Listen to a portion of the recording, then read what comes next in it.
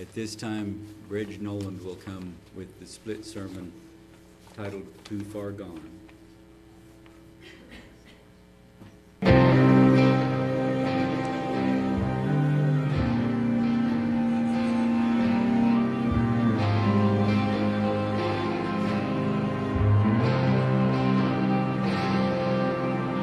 Sitting in the dark, shaking in a cold wind, dying to get well. Keep trying, but I'm broken. A kiss on my lips that used to thrill me. If I go another day, it's gonna kill me. Slipped into a dream, woke up in a nightmare. Scars on my skin, don't know how they got there. How heavy was the crown of thorns? I wonder if I'm too far gone. They say Jesus walked the dark hills. He broke bread with beggars and thieves.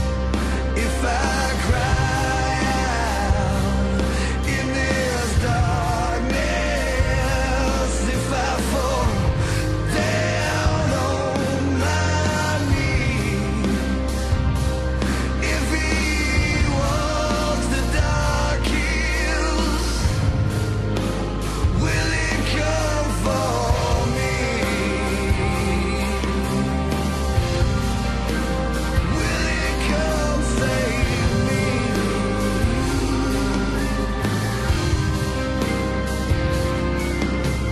Searching for the truth through stained glass windows, covered up in shame. Things that only I know. Strike a match and light another candle. Raise my hands and sing a pretty song. If anybody knew this ugliness inside me, would they throw a stone? Would they crucify me? How heavy was the crown of thorns? I wonder if I'm too far gone. They say Jesus walked the dark hills. He broke bread with beggars and thieves.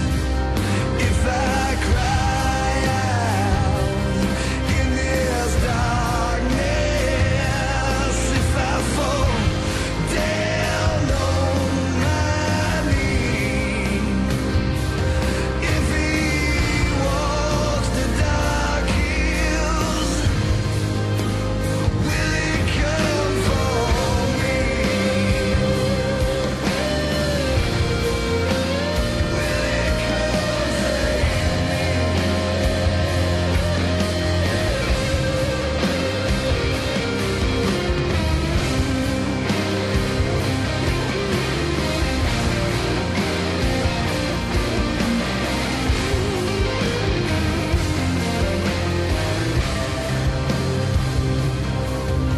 How heavy was the crown of thorns? How heavy was the crown of thorns? I wonder if I'm too far gone. Wonder if I'm too far gone. How heavy was the crown of thorns? How heavy was the crown of thorns? I wonder if I'm too far gone. Wonder if I'm too far gone. They say Jesus walked the dark hills. He broke bread with beggars and thieves. When I cry out in this dark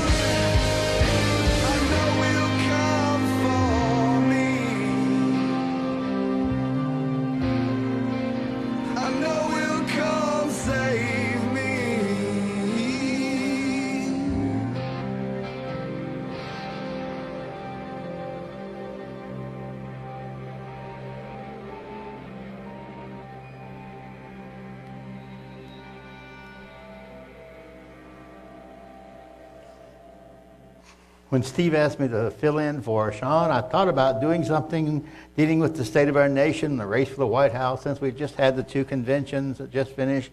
But then I would have had to lead in with something like the songs from The Wizard of Oz. If I only had a brain, or if I only had a heart.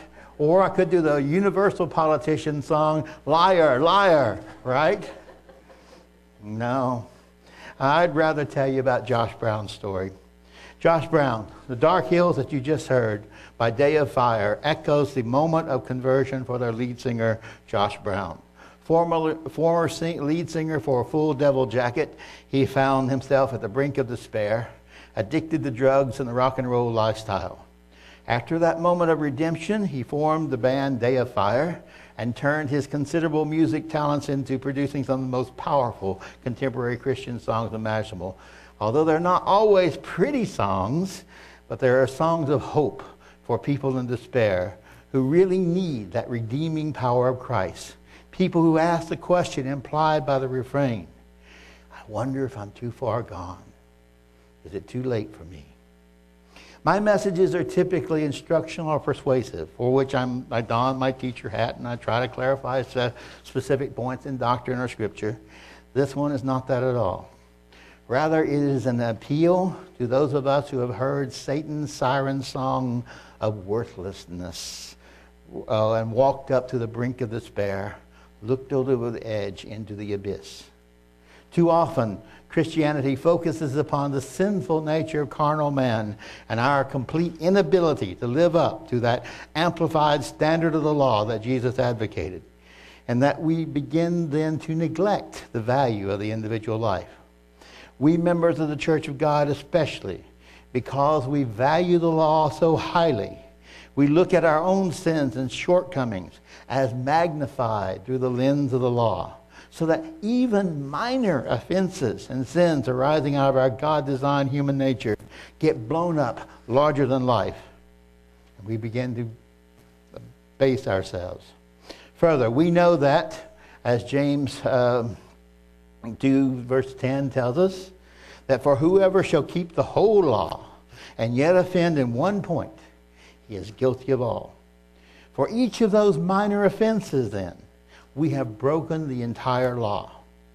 There is a despair, a deep, deep despair that arises out of trying to be good and failing miserably.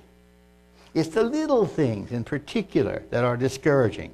Things we ought to be able to master of ourselves, but they keep coming back and keep coming back.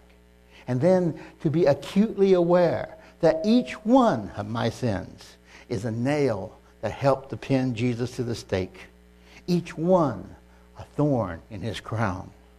Well, how heavy was that crown of thorns? How heavy was that crown of thorns?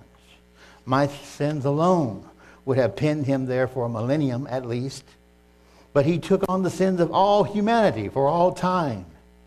Indeed, how heavy was that crown of thorns? Why would he do that when we are so unworthy of such love? I grow angry and frustrated with myself that I cannot control even the simplest sins. And I ask myself, am I too far gone? Am I too far gone? But when I do that, my focus is all wrong. For redemption has never been about our worthiness. It has never been about our worthiness. Rather, it has always, always been about the magnanimous love of God. We are merely the beneficiaries of that love. 2 Corinthians 4, verse 7 through 9. We have this treasure in earthen vessels, that the excellency of the power may be of God and not of us. We are troubled on every side, yet not distressed. We are perplexed, but not in despair. Persecuted, but not forsaken. Cast down, but not destroyed. Now, some of us, myself included, have a hard time accepting such bountiful love because of our own self-loathing, a sentiment that the Apostle Paul voiced to the Romans. Romans 7, verses 18 through 25. Many of you know this passage. For I know that in me, that is in my flesh, dwells no good thing. For to will is present with me, but how to perform that which is good, I find not. For the good that I would, I do not. But the evil which I would not, that I do.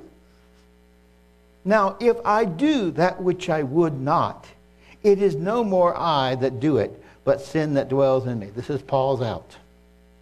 Then I find a law, that when I would do good, evil is present with me. For I delight in the law of God after the inward man.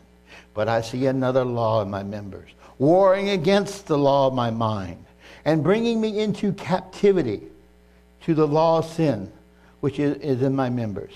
O wretched man that I am, who shall deliver me from the body of this death? I thank God that through Jesus Christ our Lord. So then, with the mind I myself serve the law of God, but with the flesh the law of sin.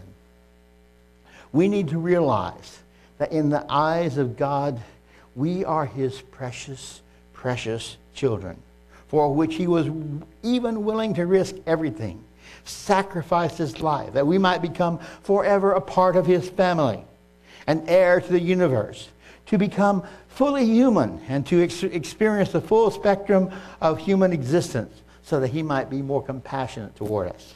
Hebrews 4, verses 15 and 16 tells us, for we have not a high priest which cannot be touched with the feelings of our infirmities, but he was in all points tempted like as we are, yet without sin. Making me feel even worse. Yet, therefore, come boldly. Let us therefore come boldly until the throne of grace, that we may obtain mercy and find grace to help in time of need. Therein lies our strength, our audacity of hope. We are the children of God, and that one day we shall be like him. We all know this one. 1 John 3, verses 1 through 3. Behold, what manner of love the Father has bestowed upon us, that we shall be called the sons of God. Therefore, the world knows us not, because it knew him not. Beloved, now are we the sons of God, and it does not appear what we shall be. But we know that when he shall appear, we shall be like him, for we shall see him as he is. And every man that has his hope in him purifies himself even as he is pure. What's more, this is a promise to all of his children. Romans 8, verses 14 through 21. For as many as are led by the Spirit of God, they are the sons of God. For you have received the spirit of bondage. You have not received the spirit of bondage again to fear. And fear, that despair, is like shackles that bind us. But you have received the spirit of adoption, whereby we cry, Abba, Father. Now that word Abba is a more personal, intimate word. It means daddy, effectively. It's a closer form of Father. The Spirit bears itself with our spirit that we are the children of God. And if children, then heirs. Heirs of God and joint heirs with Christ. If so be that we suffer with him, that we may be glorified together. For I reckon that the sufferings of this present time are not worthy to be compared with the glory which shall be revealed in us. For the earnest expectation of the creature, by the way, that word creature here should really be creation, all of creation. For the earnest expectation of creation awaits for the manifestation of the sons of God. For the creation was made subject to vanity, not willingly, but by reason of him who was subjected the same in hope. Because the creation itself also shall be delivered from the bondage of corruption into the glorious liberty of the children of God. And Jesus proclaims our value in a poetic device called understatement. Understatement means you say something less than it actually is. Luke 12, 6-7. He says, are not 5 sparrows sold for 2 farthings, and not one of them is forgotten by God? But even the very hairs of your head are all numbered. Something that's easier for some than others.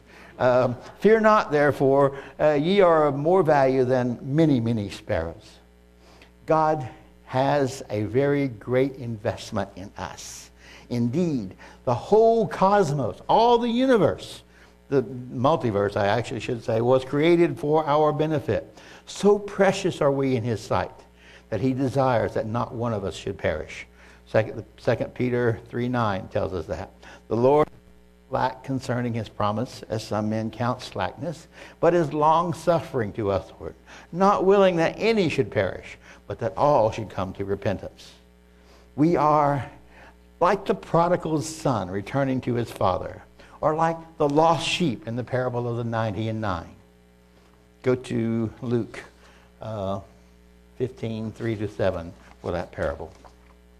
And he spake this parable unto them, saying, What man of you, having 100 sheep, if he lose one of them, does not leave the 99 in the wilderness and go after them that is lost until he find it? Now, he doesn't abandon the 99. They're safe within the sheepfold. They're protected. He's not abandoning them, but he so values the individual, not just the herd, but the individual, that he goes after that one. And when he has found it, he lays it on his shoulders, rejoicing. And when he comes home, he calls together his friends and his neighbors, saying unto them, Rejoice with me, for I have found my sheep that was lost. And I say unto you, that likewise joy shall be in heaven over one sinner that repents, more than over the 99 just persons which need no repentance. We are of such value to our Lord, that all of heaven rejoices when even one sinner repents. He will search the dark hills of our psyche to find us. Search through that despair that we feel. Do you understand that the creator of the multiverse wants to spend eternity with us? That's big. He wants to spend all of eternity with us. Shouldn't that alone affirm our worth to him? Okay, maybe you don't believe Scripture.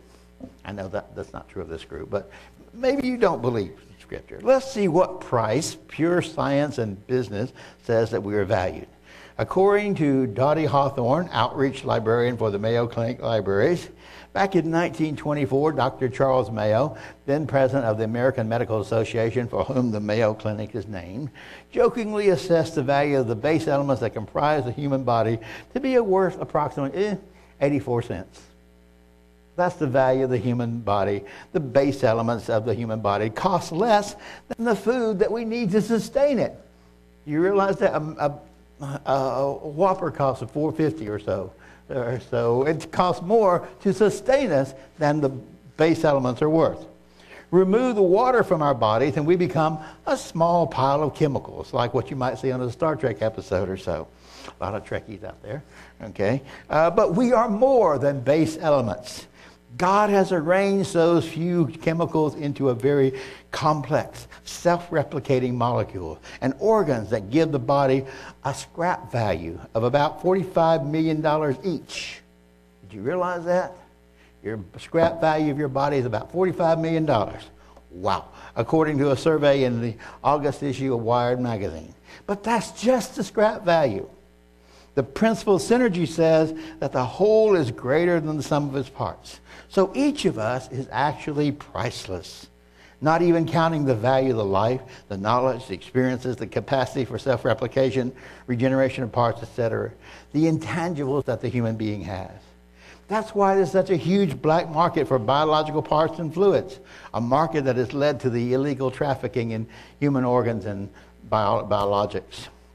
So, the idea of human worthlessness is absurd. However, word of caution, don't try to cash in on the worth of your body, for doing so rather defeats the purpose, if you know what I mean. Because you need some of those parts in order to continue living, so it kind of defeats the purpose. You wouldn't be around to enjoy the proceeds of the sale. But the real value of the human being lies in what it produces.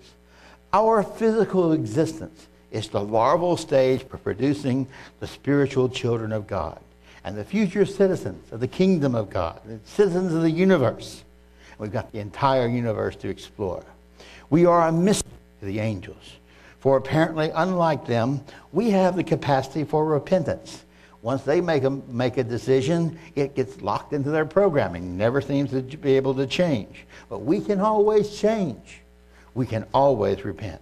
So the answer to, am I too far gone, is a resounding no. As long as we can even ask the question, we have the possibility of repentance.